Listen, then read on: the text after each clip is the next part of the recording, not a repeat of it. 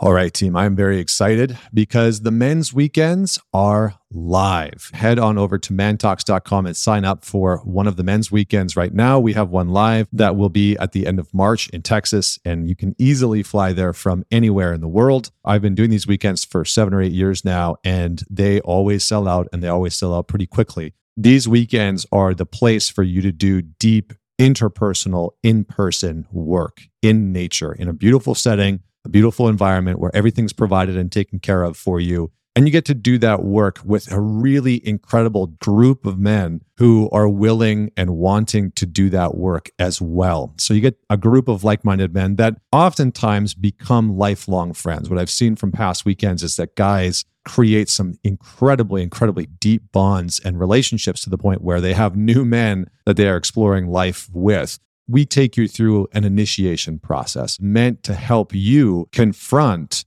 and challenge the part of your life and the part of yourself that has been holding you back, whether that's been holding you back from the type of relationship that you want, or sex life that you want, or intimacy, or finances, or body, or confidence that you want. We take you and the other men on a journey that allows you to confront the part of yourself that has been holding you back in your life. And so a lot of men come to these weekends ready for change, ready for transformation. And we put you through the paces. So we give you tools. We walk you through real practices that you can take home with you and do on the other side of the weekend so that you are resourced when you leave the weekend, not just with a group of men that are going to be supporting you and holding you accountable, but also with real practical knowledge to help you transform your life. So head on over, mantalks.com. You can check out the men's weekend under training, or just mantalks.com/men's-weekend. And ladies that are listening to this, if you're wanting your man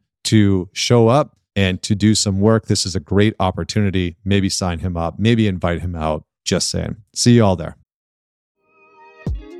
All right, Dr. Spiegel, welcome to the Man Talk Show. How are you doing today? Fine, Connor. Pleasure to be here with you. Likewise. Very honored to have you on the show. Thank you. Sometimes I give myself a little pinch when I get to interview people who I admire and respect. And Thank you.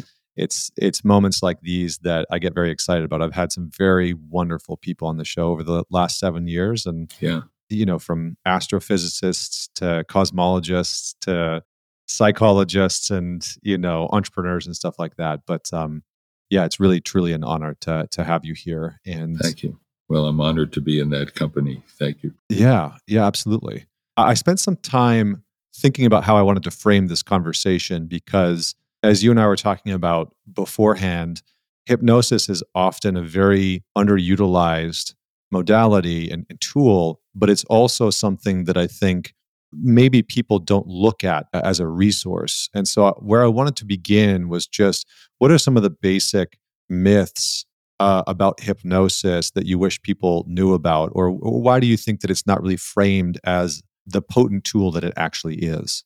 Well, I've spent my career trying to figure that out. Somebody said that myths are things that never were true and always will be. And the problem is that, the kind of perspective many people have about hypnosis is, from that recent movie where the woman, bangs her spoon on a teacup and forces somebody to do something he doesn't want to do. Hypnosis is not a loss of control. It's a gain of control. It's not something someone does to you. It's something you do for yourself. All hypnosis is really self-hypnosis. It's a state of highly focused attention coupled with dissociation, putting outside of conscious awareness things that would ordinarily be in consciousness. And what used to be feared as suggestibility, which is really cognitive flexibility.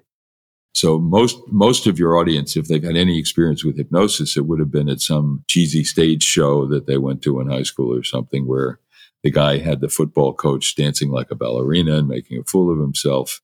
I don't like that, but there is a message there. And the message is that it's a state in which you can sort of let go of yourself and try out being different and see what it feels like. Mm. So in traditional psychotherapy, you start from the history forward, from the head down, and you think, why am I like this? Why do I have this problem? And then gradually, what can I do to change it? And hypnosis is more from the body and the bottom up. where you say, I want to get into a state, the kind of state I get into when I go to a good movie, where I just lose myself in the movie and enter the imagined world and judge it later. In the same way, you can reduce activity in the part of the brain, the default mode network, where you think about who you are, who you should be, what people think of you, sort of constraining but defining. And you say, let me just put that aside for a minute and see what it would be like if I were a ballet dancer, or if I were someone with chronic pain who didn't have to feel as much pain all the time, even though I'm recovering from some injury. What would it be like if I were someone who had experienced a traumatic event, but could see it from a different perspective, get a new hit on it? What if I were someone who was trying to stop smoking, and instead of worrying about dealing with the urge to get more nicotine into my body, if I could think of my role as a respecter and protector of my body the way I do my child or my pet? Would I ever do to my child what I'm doing to my own body? So it's a way of doing a fast shift in your orientation about who you are. Focus on that and then try out being different. And if you like it, keep doing it. I like that frame because I think that for quite a few people that the perceived loss of self, I think is maybe that's just the language that I would use based off of having conversations with people, but the perceived loss of self or voluntary control is something that I think for a lot of people is there's a nervousness and an anxiousness that I think shows up for some people. And I think the analogy that you gave with the person hypnotizing the football coach on stage, like that kind of made me chuckle because I think I remember seeing a hypnotic show when I was younger and thinking like, that's sort of a strange thing. Like, is that person choosing to do that? Are they not choosing to do that? And it brought up a lot of questions around, are all of us that pliable and susceptible, or are there people who are simply not able to be hypnotized? I think that's one of the things that I was curious about. Well, there are two separate questions, so let me take them separately. The hypnosis itself, you can suspend your understanding of yourself and try being different, but you're not losing control. You may be allowing someone else to structure your experience for a little while, but you're in control of it. You decide to do it. You decide to stop it. All hypnosis is self-hypnosis. We are social creatures, Connor, and God knows a lot of people get influenced by other people to believe things that are just pure nonsense. And that doesn't have to involve hypnosis, and there are plenty of examples floating around this year that many of us might recognize. So, the fact that we are susceptible of being influenced is a human trait, period. Hypnosis allows you to let yourself try out something different and see what it feels like, but you can also end the experiment anytime you want. So you're not taken over and made into some zombie that people control forever. In fact, to the extent, and this gets to your second point, that you are highly hypnotizable, which about 20% of the adult population is, but most 8-year-olds are all the time. It's good to know it. I had a patient who said, I'm a disciple in search of a teacher. That's what I'm like all the time. And so if you are very open to other people helping you change your view of who you are, good to know it so you can protect yourself. At the same time, some people just aren't hypnotizable at all. It's about 25% of the adult population, and most of us are in the middle somewhere. So it's good to know how hypnotizable you are. But I think we've all had that, it seemed like a good idea at the time experience at one time or another. And hypnotizability can be part of it, but it's not the whole story. So in general, it's more of an ability and a skill to be cognitively and experientially flexible and try out things that are different and see what they're like. The difference between somebody that is able to be hypnotized and somebody that's not, is that about trait openness? Like, is it a psychological thing? Is it a neurological thing? Do we know what is, causing some of us to be open and some of us not to be? It's more neurological than psychological, Connor. And one of the big mysteries has always been that, the big 7, personality traits, hypnotizability doesn't correlate with any of them. But it does correlate with a trait called absorption, a tendency to lose yourself, to get so lost in a sunset or a movie that you kind of forget what you're doing. You enter the imagined world. It's been called believed in imagination. It is related to that. And we know what's going on in the brain. We've done a number of studies using functional magnetic resonance imaging, and we see three things happening in the brain when you go into a state of hypnosis. The first thing is you turn down activity in the dorsal anterior cingulate cortex. That's part of our salience network. It's a part of our brain that does pattern matching. And when something is a sudden mismatch, you hear that and you think, oh my God, what's going on? Is it a gunshot? What is it? Derails your concentration. That's the anterior cingulate. We have the cingulate cortex is like a C in the middle of your brain on its ends. And the dorsal, the front part, is involved in your sort of internal alarm system. Hypnosis turns down activity in that part of the brain. So you're less likely to distract yourself by worrying about something else. Why am I thinking about this? Why should I be doing something else? And in fact, there is more in people who are highly hypnotizable. There's more gamma aminobutyric acid. It's an inhibitory neurotransmitter present. That's the same neurotransmitter that anti-anxiety drugs stimulate. Alprazolam and other anti-anxiety drugs stimulate GABA. And so you have your own little internal pharmacy there saying, okay, you want to calm down, here it is. And you shut down activity in that area. So hypnosis calms you and allows you to focus. The second thing that happens is you have inverse connectivity. So when one part is active, the other isn't, with the default mode network in the back, the posterior cingulate cortex. So it's a way of turning down the part of your brain that normally worries about what people think or who you're supposed to be or what you're usually like. So it frees you to be more flexible. And we found on psychological testing that highly hypnotizable people in the continuous performance task are more likely to catch on to a new rule, which the task does to see if you can catch on that the rewards are now coming from a different source. And so the capacity to be more open to changing your algorithm for how you respond is associated with hypnotizability. The second thing is, so you're cutting loose the part of your brain that says, I don't usually do this. Why should I do it? And that can be a therapeutic advantage. You can say, well, what it would be like if I talk differently to my girlfriend, or if I didn't immediately get angry when she says a certain kind of thing. It might be better. I might give it a try instead of feeling self-righteous and I have to be this way. The third part is more functional connectivity between the executive control network and the insula. The insula is a little island. It means island in Latin, in the middle of the front part of the brain that is a mind-body relay center where you send commands to your body and you experience interoception. You feel what's going on in your body, in your gut and elsewhere. We did one fun experiment where we took highly hypnotizable people. I met with them first thing in the morning. Neither of us had had breakfast. They would eat an imaginary meal in hypnosis for an hour. And it was so realistic that one woman said after half an hour of visiting good restaurants around town, she said, let's stop, I'm full.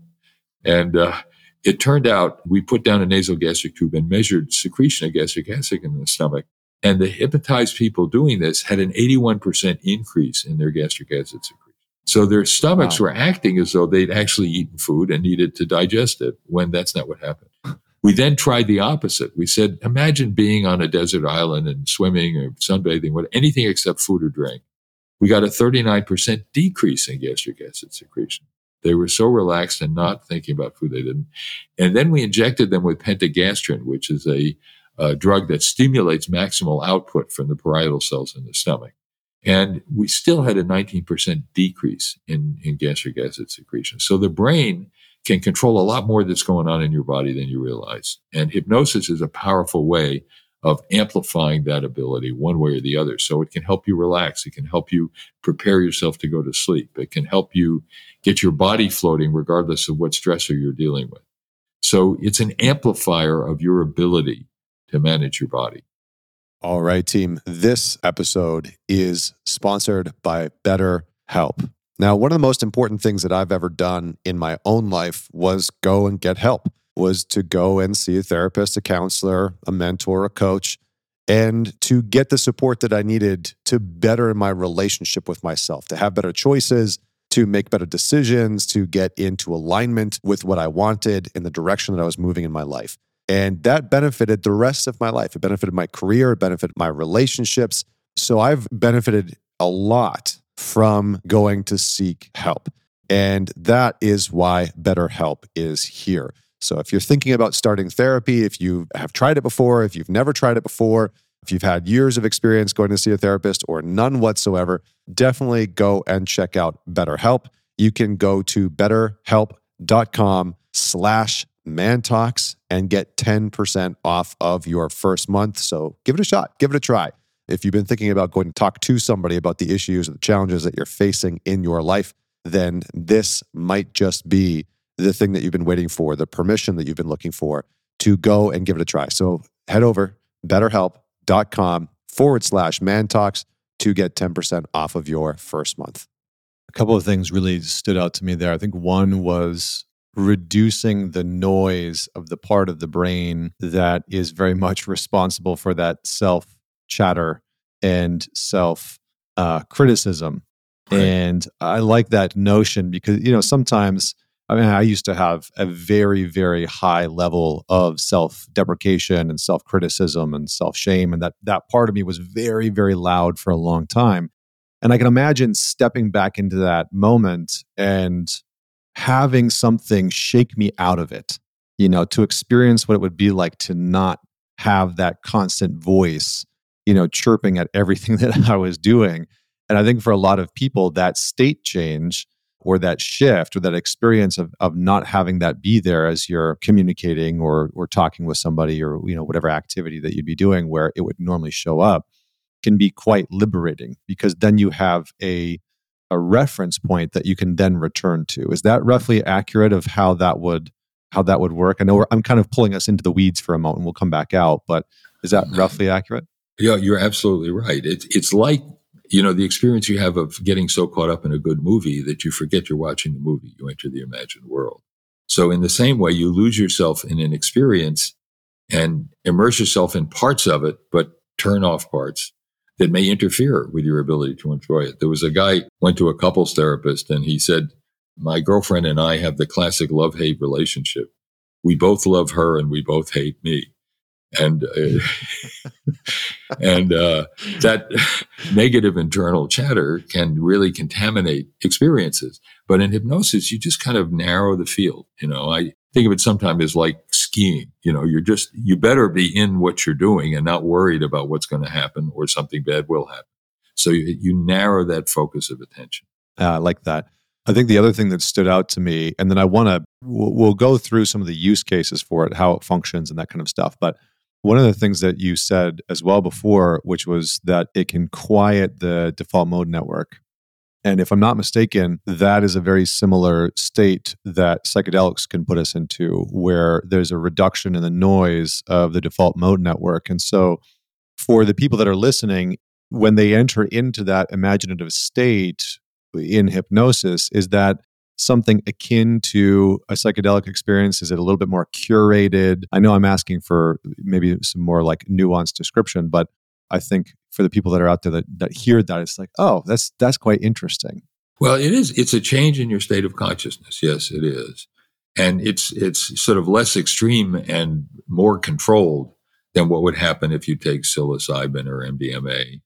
But it is an experience you have of seeing what it would like to be different. And the best example I can think of, I've worked with dying cancer patients, and there have been very good studies out of Hopkins and NYU showing that people, even who are dying of cancer, take 1 or 2 doses of psilocybin, and they face something they'd had tremendous, understandable difficulty facing, which is what it meant that they were dying. And they said, for the first time I could experience, and frankly, I would worry about having a bad trip if I were dying of cancer and doing something like that. But they say, I could see that my life is going to end, but I could also see what a miracle it is that I'm alive at all. How incredible that is. And I can appreciate the privilege I've had of living, even though I'm facing dying. One of my breast cancer patients said, talking about it is like looking into the Grand Canyon when you're afraid of heights. If you fell down, it would be a disaster, but you feel better about yourself because you can look at it. I can't say I feel serene, but I can look at it.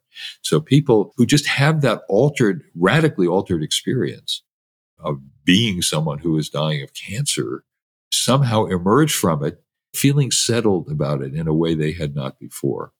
And it's not like you have to keep taking the drug. It's that you've had that experience and you're different. And that's what I mean, that hypnosis does that too, in a less extreme way, because you can step in and step out of it anytime you want. But you can try out facing a situation in a way that's different. I had a patient who was a Vietnam veteran who just freaked out in the middle of the war. He'd been there. He was in combat for years, and he just went off and went out into the jungle and tried to kill Viet Cong. He did all kinds of, so he was mustered out of the army. He was put in a mental hospital, tried on meds that didn't help him. And when I got to talk to him, at the VA, he said that what set him off was he had informally adopted a Vietnamese orphan child, and they became very close. He looked after him, took care of him. And he came back one day and found that there had been an attack in the Tet Offensive, and the boy was dead. And he just lost it. He just lost it. Well, it turned out he was the youngest of like 8 children. And so he identified with this child. The one good thing he felt he was doing was helping him. And I had him in hypnosis picture. I said, let's go through your burial of the child. And he put out his hand and said, ashes to ashes, dust to dust, I guess. Then I said, now I want you to remember some time when you were really happy with him. And a big smile burst out on his face. And he said, he called him Chi-Town because he was from Chicago. He said, Chi-Town, I got you a railroad train. My aunt sent me a railroad train kit for you. And you've never seen a railroad train before. And he said, you're so happy. And he started to smile and laugh. And I said to him, I want you to remember this.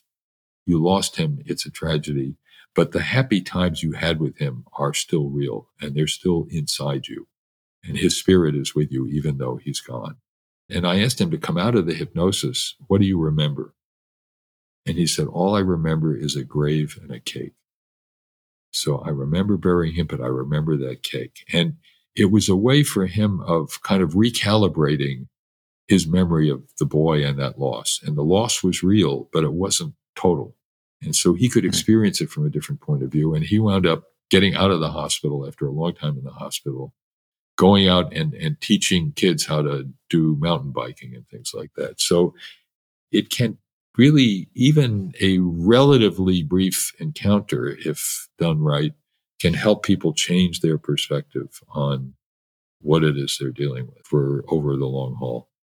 I really appreciate that example for a number of reasons, but I think it's very poignant because in many ways, like my wife is a couples therapist, incredibly skilled couples therapist, and sometimes we'll work with couples together. And it's very interesting because what can happen in a relationship is that two people start to only see one aspect of the relationship. They start to see the non-functioning, dysfunctional parts of the relationship, and they miss out on all these small, beautiful, tender moments that start to, almost like the light of those moments starts to turn down. Right. And the intensity and the volume of what's not working can just be hyper fixated on and ruminated about. And then resentment builds. And what I've usually said is that resentment is corrosive for intimacy. It's corrosive for love. It's just very hard to maintain intimacy and closeness when resentment is present.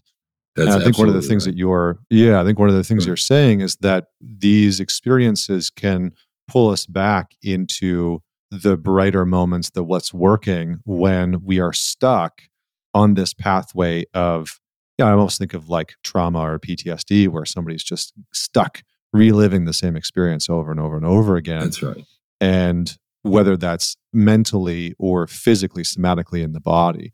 And so we're gonna get to some of these pieces, but I wonder if you can maybe just lay out for the listener. I'm going to ask one question because I was about to ask two, but some of the functionality of how hypnosis works. We've talked about the default quieting and the default mode network, but what's the real neurobiology behind what's happening in our brain while we are hypnotized? Well, you're turning down the part of your brain that reacts when suddenly you get angry and bitter about something. You just become less reactive and more proactive in how you manage your responses. And actually, you often start with calming your brain. When you have these startle reactions, when you get instantly angry, your muscles tense, you start to sweat, your heart rate goes up, your breath rate goes up, you breathe more shallowly. And then it just, it's like a snowball rolling downhill because you notice it. You think, oh God, this is really terrible. And your body reacts more and, on it goes. So hypnosis helps in part by giving you more control over how your body's reacting. So I advise people to start out getting your body comfortable, and then we'll deal with what's going on in your head. Imagine you're floating in a bath, a lake, a hot tub, or floating in space, and just affiliate with an image that makes your body more comfortable. And I say, like in this couple situation, I say, this is your problem. It's not your body. So comfort your body first, and then we'll deal with this. So it's the one thing about a stressor that you can actually do something about, which is how your body's reacting to it before you start dealing with the stressor. And so then once you've done that, it's your body, you're comfortable now, floating, safe and comfortable. And this can be a matter of just a couple of minutes of just getting your body comfortable. Say, I want you to picture an imaginary screen and divide it in half. And picture what's bothering you on the left, but with the rule that no matter what you see on the screen, keep your body floating and comfortable. And then you picture it, and then you say, okay, I see it, I feel it. And then you say, well, now picture on the other side of the screen one way you could respond that would help the situation. That would not be, your usual recrimination, but, I guess if I were you, I might feel that way too, or something like that, that is a different way of approaching the problem. And it allows you to disconnect your psychophysiological reaction from your psychological reaction and try out being different. That's what I was saying before. Just see what it would be. You don't have to do it, but see what it would feel like if you did. And so it's a way of being more flexible. So you're turning down, to the extent you're engaged in this, you're turning down activity in thinking, what do I need to do now? What is my usual reaction? Just put that aside.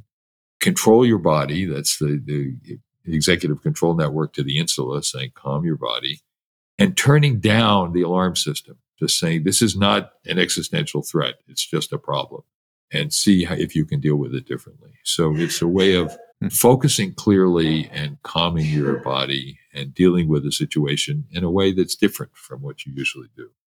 All right, team. So as many of you probably know, I have been on a mission to get into the best shape of my life by 40. I was on that mission last year, and one of the most influential and impactful factors in that is nutrition. It's just a very important element to getting into shape, feeling healthy, feeling good. And one of the big things that has helped me in that journey is Factor. Factor is a very delicious, ready-to-eat meal that makes eating healthy and eating better every day easier. Now, for me, I like to eat for efficiency. I like all the nutrients in one place. I don't want it to take a long time. I've got a family. I've got a business to run. And so having ready to make and ready to eat meals prepped for me is super, super, super helpful. So if you're interested in something like that, then head on over to factormeals.com/mantalks50 and you will get 50% off your first month. You can try it out.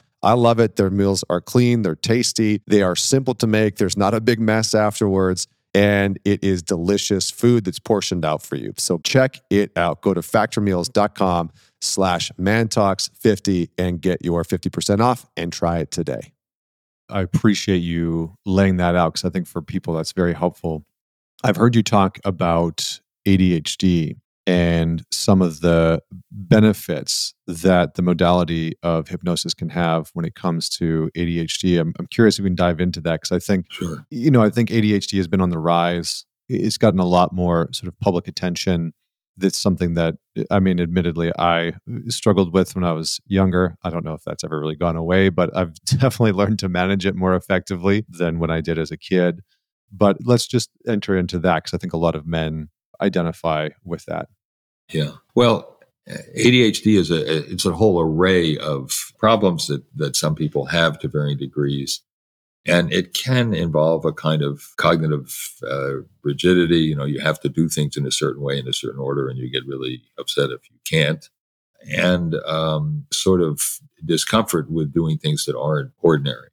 And in a sense, you're right that, but there's a huge spectrum from people who are actually highly functional and, better at some kinds of cognition than most people are to others who have more difficulty. It turns out actually that there are studies that show that people who take methylphenidate or other stimulants, which sometimes helps people with ADHD, actually become more hypnotizable. It's very interesting that it helps settle them down. And that's the interesting paradox about ADHD, that the medication that would disorganize a lot of people because it gets them overstimulated kind of puts them right in that sweet spot where they're not too overstimulated, and they turn out to be more hypnotizable. So hypnosis, I would say, to the extent that you can use it to calm yourself, to turn down that salience network and be less likely to be overstimulated by a trigger that's mildly annoying, can be helpful in adding to your arsenal of things that can enhance control. So it's going to help you in some ways refocus and not bounce so much. It kind of reduces the automaticity of your response to an unpleasant situation or something that you perceive as unpleasant. So it can be a way of just soothing. Yeah, because I think from my understanding, part of ADHD is, I'm not sure exactly how to say it, but part of it is that there's sometimes a difficulty controlling certain emotional responses. And the intensity with which that emotional response rises up into the brain, and then the brain's response to it can be quite intense. So for a lot of people that are dealing with ADHD, it's not just that you have trouble focusing, it's that the intensity or the volume with which emotions come up into consciousness or into the brain are quite challenging to then deal with, and it causes them to bounce around a little bit. How would you reword that? Yes, I think that's right. That it's sort of too intense and too fast. It's just hard. By the time you figured out what's going on, you've already done it. But oddly enough, I think the way hypnosis can help with this is to start out, oddly enough, not trying to control your brain, but trying to control your body. To say, look, there are a lot of things I don't control around here, including what that guy just said to me over there. But I do control the way my body reacts to it. So first thing I'm going to do is calm myself, and then I'll be able to deal with it better. So if you have a kind of go-to self-soothing technique, can be self-hypnosis, can be certain kinds of breath work that help you calm yourself.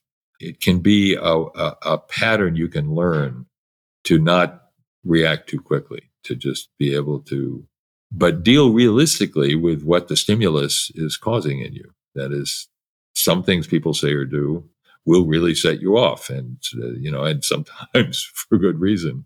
But you can learn to manage your reaction in a way that you're making more choices about how to do it. And that's, again, the paradox with hypnosis about losing control. It's not losing control, it's gaining control. You're gaining better control over your body and your mind when you use it. I think I want to just pull on that thread a little bit there. Gaining control of the body instead of the mind. One of the things, I've been running my company now for about a decade and working with men for a very long time from all over the world. And one of the things that I've noticed time and time again is that for a lot of us men, we can be or have lived in a conditioned way where we sort of live here, from our collarbone up, right? From our shoulders up. And we just live in our head, and every once in a while we pop down into the other part of us that's important. That, and then we pop back up. It's like, oh yeah, that's down there, and then we pop back up. But there's not a lot of living in the body, of tuning into what we're experiencing. And I like that notion. In Zen, have you ever seen that single paintbrush circle? I think it's called an ensho in Japanese, or it's called an ensho.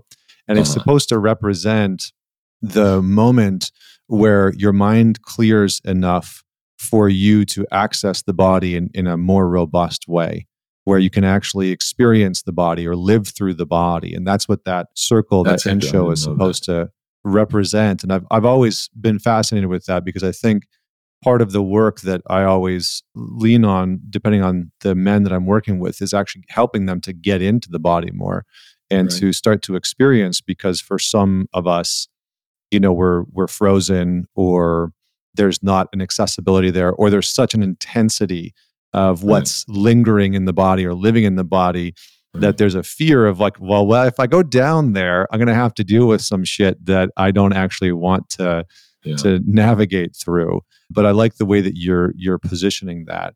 I think that's a Yeah. good sort of segue into. Maybe I'll just pause. Is there anything that you want to say on that front Well, before I I move just say, forward? that, there's a saying that men, our mind body interaction is usually, fight or flight.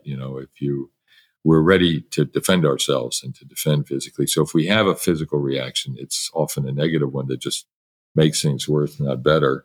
And, they're sort of out of style now, but what you described about men's heads here and their bodies there, think about the symbolism of the necktie. We don't wear them anymore, but it was a line between your brain and your body. And when you went to work in those days, you demonstrated that by having this thing around your neck. Clerical collars are the same thing. It's the spirit here and the body there. And I think you're absolutely right that, we have to live with our bodies. We ought to learn to get along with them better. And hypnosis is a good way to do that, to access the body in a more interesting, complex way, and to, rest and digest as well as fight or flee, that we can do both, and our brains can help our bodies to do that. One of the things that I've heard you talk about, and I feel like this is probably a good segue, is how we can leverage or utilize the modality of hypnotherapy to support with navigating through trauma and Yes. the narratives that can come along with them and the imagery that can sometimes stay with us. And as a lot of people know, right, the body keeps the score, which has been very popular amongst people, Right. that our Right. body keeps the score of those traumas. How would you describe what it looks like to work with somebody to move through a traumatic event, whether it's something that happened in childhood or an accident that happened later on? Sure. What's actually happening? Is it a sort of a rewiring of the brain? Is it creating a different connection point? I'd love to hear your thoughts on that. Yeah, I think it's a way. You try to avoid it, and it chases after you. And the more you try to avoid it, the more it catches up with you, and you feel reattacked by the memory. And so, most psychotherapies for trauma involve some combination of exposure, in a controlled way. So you're making the choice now to address it with a kind of cognitive restructuring or reframing of the traumatic event. And typically, people would rather feel guilty than helpless. They'd rather, at least blame themselves than just feel, what trauma is. Trauma is really the essence of it. It's just being made into an object, a thing, devoid of control over what's going on, of agency. And that's a horrible feeling. It's just horrible. And God knows we've heard enough about that in recent months. Um, and so the idea is, can you find a way to sort of come to terms with it by exposing yourself to a traumatic memory, but seeing the trauma from a different point of view? So I had a guy who was in the hospital here, who was a Caltrans worker, who was getting ready to go on his honeymoon with his bride, and some idiot driver had ignored the warning signs and just plowed right into him, and so his leg was badly damaged, and the honeymoon was a mess, and he couldn't, and he just couldn't forgive himself for having been hit, although it was not in any way his fault. He was in the work zone on the freeway, and so I had him relive it, and he was depressed and had post-traumatic stress disorder, intrusion avoidance, hyperarousal, and he was quite hypnotizable. And I said, all right, I want you to sort of picture this in slow motion. Tell me what happened. And so as he tells me, he says, all of a sudden, I see this car coming at me. And he was sitting on something. And he said, I just pushed myself away. And he said, and the car got my leg, but it didn't get me, so my leg was very badly damaged. And I said, I want you to think about this for a minute, look at it, and recognize that you probably saved your life. That if you hadn't done that, it wouldn't have just been your leg, it would have been you. And that he hadn't experienced it from that point of view before. He just felt terrible that he let himself get hit. Only he didn't let himself. He was an object that this idiot didn't see. And he came out of it feeling different about the trauma. There was something terrible about it still, but there was also something he could feel good about himself for, which is that he'd saved his life. And so by letting go of the usual way you think about things, but allowing yourself to experience it and controlling your physiological reaction, you can learn about the same situation and experience it and process it from a different point of view. And that's where hypnosis is very helpful in helping people reapproach problems, control their physical reaction to it, but reprocess them, restructure their understanding of what happened.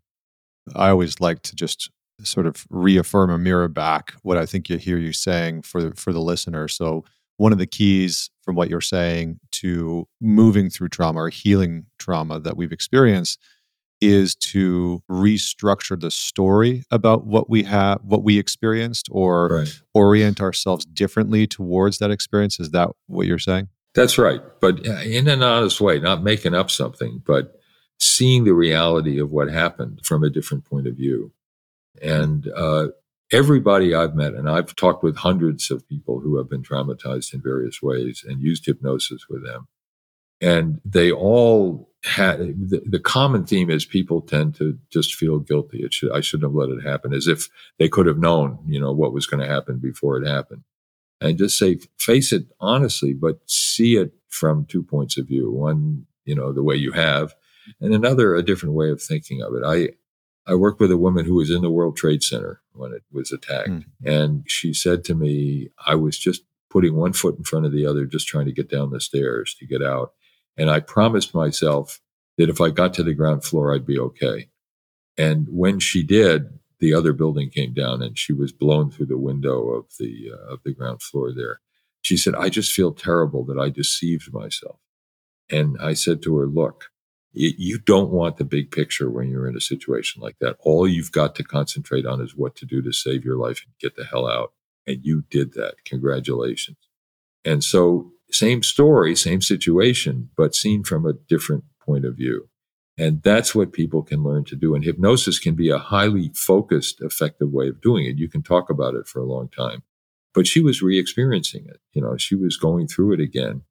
And so, the truth of the new truth that she came to had the vividness of what it was like to live through that. And it was terrible, but she came out feeling better. And so it's a way of helping people expand their understanding of the truth of what happened and take it to heart and feel different about it. Yeah, I feel like that's very, very important, because with trauma or PTSD, there's this continual reliving of almost like one very specific part of it that Right. gets hyperfixated on.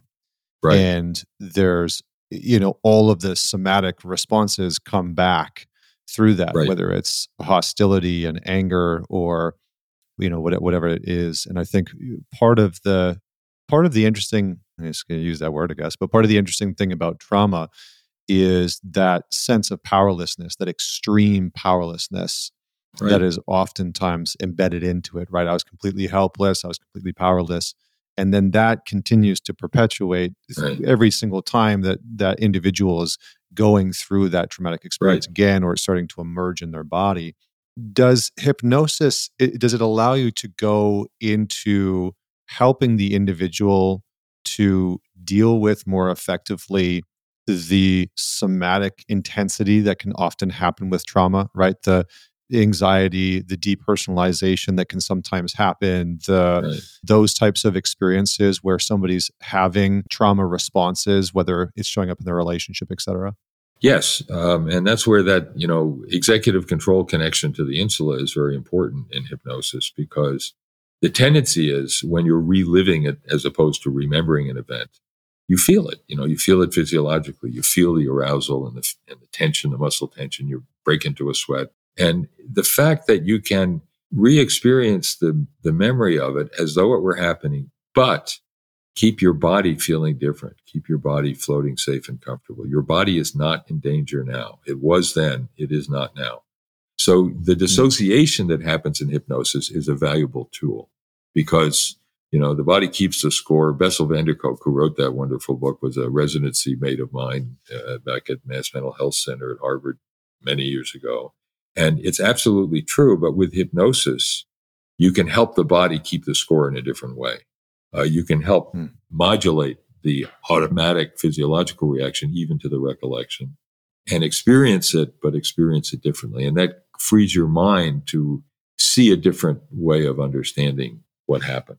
Yeah, interesting. I'm glad that we stuck with that, because I think that unpacking is very, very helpful, because I think that any good trauma work is going to do exactly what you're talking about, right? It's reorienting that individual's body towards being able to not necessarily relive, but see that experience, see that traumatic event, see that traumatic experience without having the full physiological response Right, that has traditionally coincided with the right. traumatic event. And Yeah, that's why interesting. hypnosis can be so effective, because you can see that you can reshape the experience. It's real, it happened, it was terrible, but it allows you to be different in the face of that experience. So I can face the emotional trauma, I can see more clearly what was going on, because I'm able at the same time to comfort and protect my body. So they have a here and now experience that is different. And that's what's so powerful about hypnosis. And I want to mention before our time is up, we may be going for a while longer, that part of what I decided to do was build an app called Reverie, which is a digital interactive self-hypnosis app. You get to hear my mellifluous voice anytime you want. And, People like I your used to, voice, my friend. thank you. I used to wonder we use it to help people go to sleep. It's the most popular use.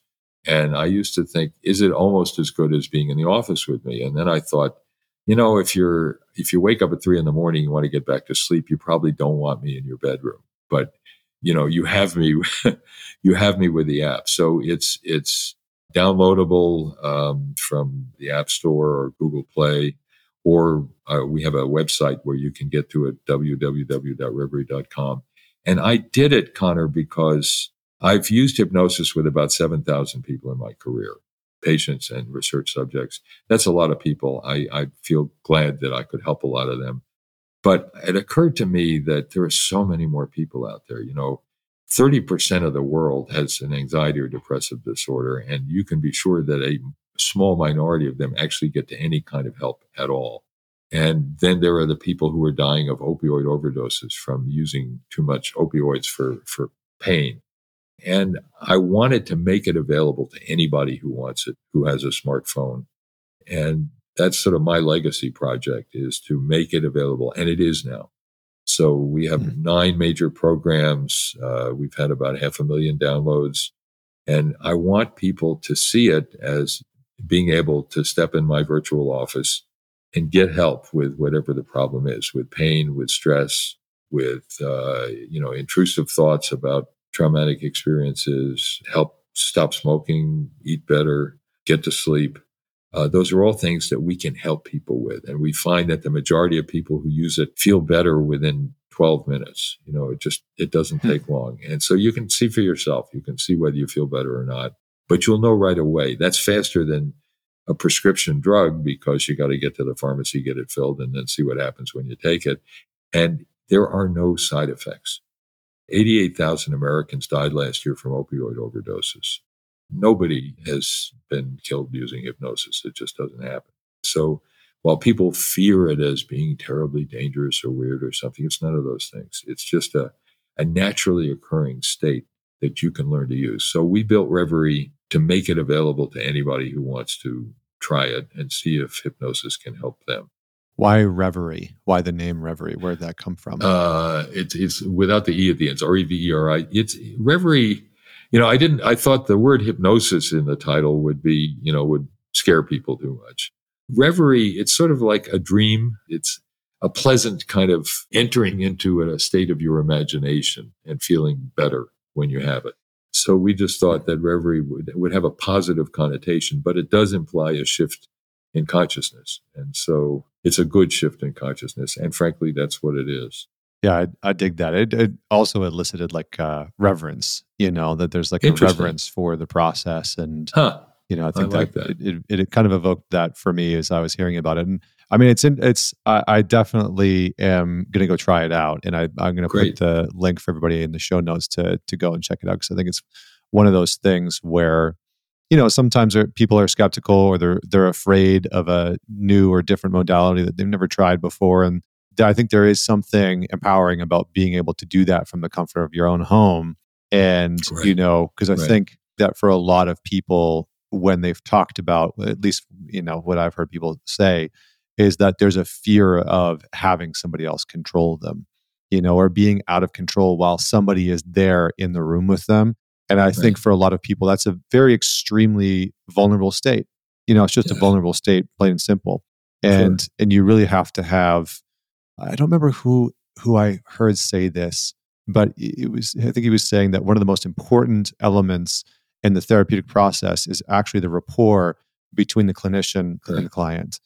And that is one of, the skill set obviously is very important, but Right. the Right. rapport is Sure. very, very important because there has to be that trust in Right. place in order for the individual to really drop the guards Yeah. and open up and expose and be vulnerable. And so I think I get some of that resistance that people probably have, in and around hypnosis. Well, yes, that's true, Connor. But first of all, I'm a really nice guy, and trust me.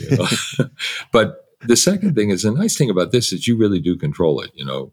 You stop anytime you want. Push the pause button, and the first week is free. With if you don't like it, you get your money back. You can try it and see what it feels like. But the real truth, Connor, is that while in hypnosis, you're more likely than at other times, especially if you're quite hypnotizable, to allow the other person to, for a while, structure your inner experience, help you do that. You're always free to say no. You're always free to stop. And when it's just me and your smartphone, you call the shots. You decide when you've had enough. And people don't lose it. They're not unable to stop or change or think about what's going on. And we give you a series of signals that makes it even easier. Your hand's floating in the air. So when your hand float back down, it's your signal that you're coming out of the state of hypnosis. So we have lots of pathways in and out that make it easy to decide, okay, I've had enough. But I gotta say, we've had adverse reactions. We've had maybe 4. I was surprised, and for a long time, I like it. And none of them were serious. Somebody's headache got worse instead of better, that kind of thing. So it's remarkably safe. It is much safer than any medication. And I prescribe medications. I like them. I use them for patients, but it's far safer than that. So that people over exaggerate the fears and dangers and under appreciate the potential for benefit that they can get with Yeah. hypnosis. Yeah, I appreciate that. And it's interesting. I was just interviewing a gentleman named Henry Schuckman the other day, and he's a specialist in Zen and koans and meditation. And he's developed an app, a meditation app called The Way, and it's just a singular path for meditation. Hmm. And one of the interesting things about our conversation was, as I was doing research for the show, I found that in the UK, they actually prescribe meditation Yeah, yeah, because what they found was that in most cases for things like depression and generalized anxiety, it was as effective, if not more effective, than almost all of the medications that were out there. And so it's interesting that a lot of the times these modalities that we have, meditation, hypnosis, they can be just as potent, if not more powerful, than the medications that we have out there. And that's not to villainize those drugs because those drugs can well, help a lot of people. there are some, what we're teaching is a health and wellness skill. It's a way of helping to manage problems that include anxiety and sadness and traumatic grief and things like that. There are times when medications are important, particularly when people are depressed, particularly when they're suicidal and depressed. And there are other treatments that work very well for more severe kinds of depression and anxiety. But that said, and if you're concerned about it or you think you might harm yourself, by all means, get medical help in a hurry. But there are a lot of people who can try out that kind of self-management with meditation, with hypnosis, and just see if at least, even if it's not in place of other treatment, it helps you better manage the tension, insomnia, other symptoms that go along, or the symptoms that exacerbate depression, like chronic pain, for example. And so it doesn't have to be an either or, it can be a both and. People can try it and see to what extent they can manage better by using this technique. And I have seen a whole lot of people who do and who can do that.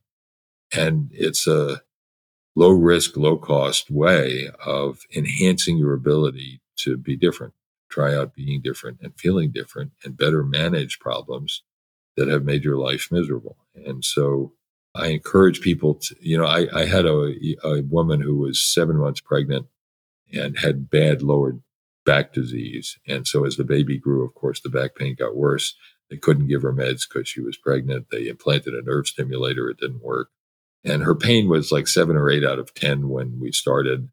And after a few minutes, I had her floating in a bath at home, and she likes taking a warm bath. She feels better. And she said the pain was down to 3, and she opened her eyes and she looked angry. And I said, "What are you angry about?"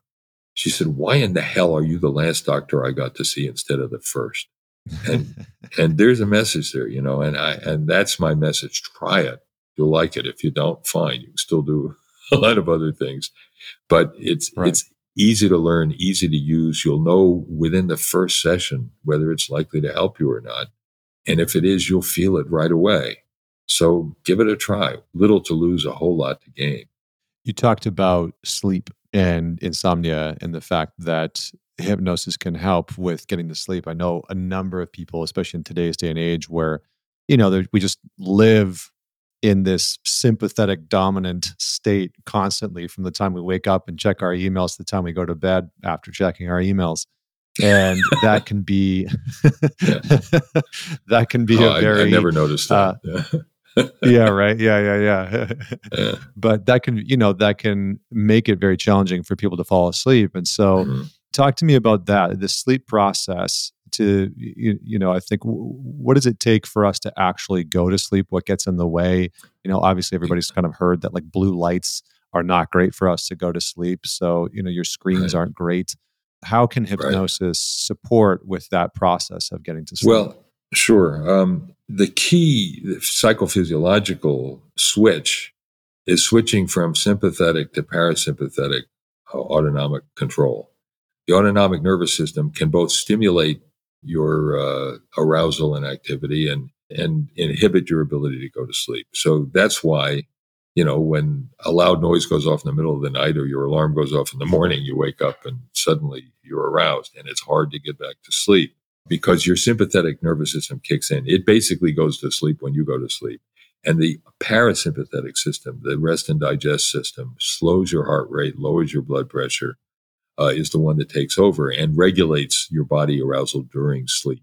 And that's why even when you're having dreams, rapid eye movement sleep, you're, physically inhibited from moving during a dream, but you're also not so aroused psychologically that you wake up when you're having a dream.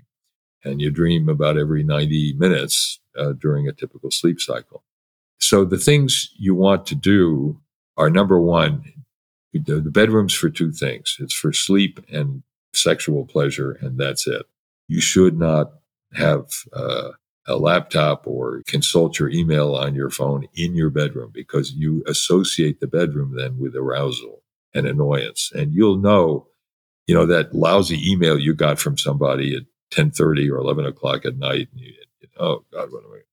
You wake up the next morning and say, "Oh, that idiot, I know what to do with him." And you just handle it. But so you don't want your bedroom contaminated with that kind of annoyance and arousal.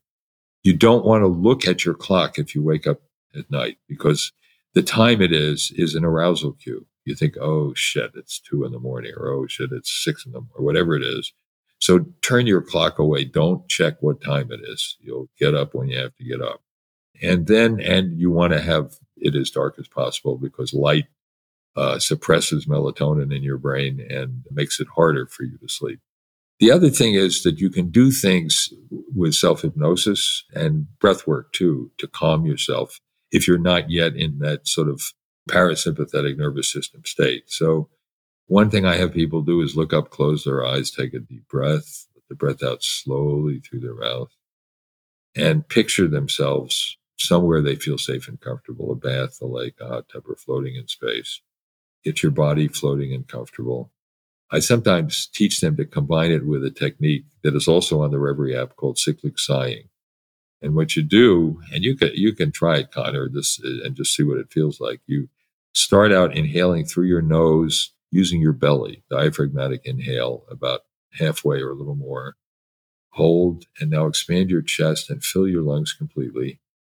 And then slowly exhale through your mouth. Try it again. Inhale through your nose using your belly. Hold Expand your chest all the way and slowly exhale through your mouth. How are you starting to feel now? Pretty damn good. Pretty damn good. It's Yeah, very very, fast, very relaxed. Yeah. but you're Yeah. shifting into a parasympathetic state because as you exhale, you increase venous return to your heart. The heart is signaled to slow down. It's a parasympathetic signal because it's getting plenty of blood. And it's so the interesting thing is that the real relaxing thing in the respiratory cycle is not taking a deep breath in, but slowly exhaling. It's that slow exhale that really calms you down. And then I have people do that and picture themselves being somewhere they feel good. Bath, a lake, a hot tub floating in space. And just let your body float. And then if you're having thoughts anyway that bug you, just project them onto an imaginary screen so that you don't trigger the physiological arousal. You say, all right, the thoughts there, I'm watching a movie. That's it. And so you can calm your body doing this cyclic sighing and just project your thoughts out there. Don't fight with them. Don't argue with them. Just pretend you're watching a bad movie. And usually then people fall asleep, or if they wake up in the middle of the night, they get back to sleep. So it's a simple, straightforward, non-pharmacological, no side effects way to help you. And you got it with you all the time to help yourself and your body get to a position of comfort so you can just go to sleep. My background was classical music. I was an opera singer for a number of Really? years. And Huh. yeah, and so I traveled and sang, but I joke around that my degree was in controlled breathing and Yes. yelling, controlled yelling, really. That's really what it was controlled yelling.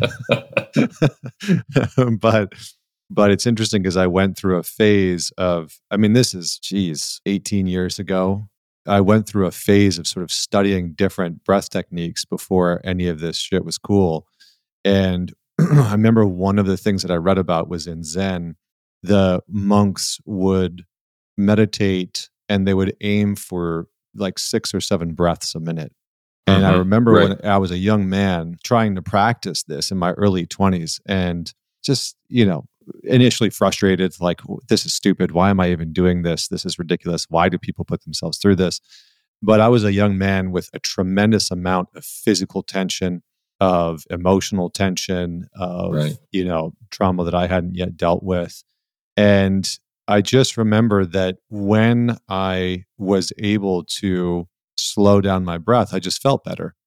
Right. And I didn't really put those two things together until later on in life, where I started to learn the physiological reasons for that when we slow down our breath, we slow down our heart rate, and then we actually dial down or down regulate into the parasympathetic. And it was, it's like one of those things where I was like, I wish somebody had told me that information while I was playing around with these things earlier on in life, because it would have helped me. Most of us breathe twice as fast as we should. It's 11 or 12 breaths a minute. And it's shallow and it arouses you. It does the opposite. So while the slow, deep breaths and especially the slow exhale calm you, the rapid inhalations make you anxious. And that's why when people are starting to have a panic attack, they hyperventilate. And what most of us don't realize is that what drives you to breathe more is drops in CO2, not need for oxygen. It isn't oxygen need. It's the product of our metabolism is carbon dioxide, which we exhale. But if you keep blowing it off, your respiratory drive gets greater and greater. And that's why the old trick for someone having a panic attack in an airplane is to have them breathe into a paper bag, a barf bag that the planes have. And that elevates your level of CO2 because you're blowing it off, but you're inhaling it in. And that will help you calm your respiration. But you're absolutely right that we all breathe too fast and it just makes us more tense, not less. So the slow, deep exhale in particular will calm you very quickly. Yeah, it's a very, very helpful tool. Well, listen, I feel like I could talk to you forever and a day about this topic and about many other topics, actually. Admittedly, there's a number of other things. I was like, I got to focus in on this one topic on hypnosis because I've never actually covered it on the show. And I was like, who better to talk to than you? But I sincerely enjoyed this conversation, and thank you so much for spending your time with me. It means a lot, and I would love to have you back on the show at some point for all those other topics that I wanted to discuss. Glad if to do you're it. open for it. I am. It's my day Yeah. job, Connor. Wonderful. I'd Well, be happy and to do for it. everyone that's out there, they should go check out the Reverie app. We'll have the link for that in the show notes. Terrific. Anything else that you would like people, if they want to follow more of you and your work and what you're up to, where can they go? Well, they can go to www.reverie.com. We have all kinds of explanations about hypnosis, what we do, how you can get access to it, studies that provide evidence how it works and that it works. I have a recent perspective article just came out in Neuron, which is a really first-ranked cell press journal on neurobiology about what I call transformation, TRANCEFORMATION, describing what the physiological findings are with hypnosis. They're welcome to look at that. I would welcome people taking advantage of what we're offering and giving us feedback about the effects that it has for you, because we're hoping to help a lot of people help themselves a whole lot more effectively. Wonderful. Wonderful. Well, as always, for everybody that's out there listening, don't forget to man it forward. Share this with somebody that you think would enjoy it, would benefit from it.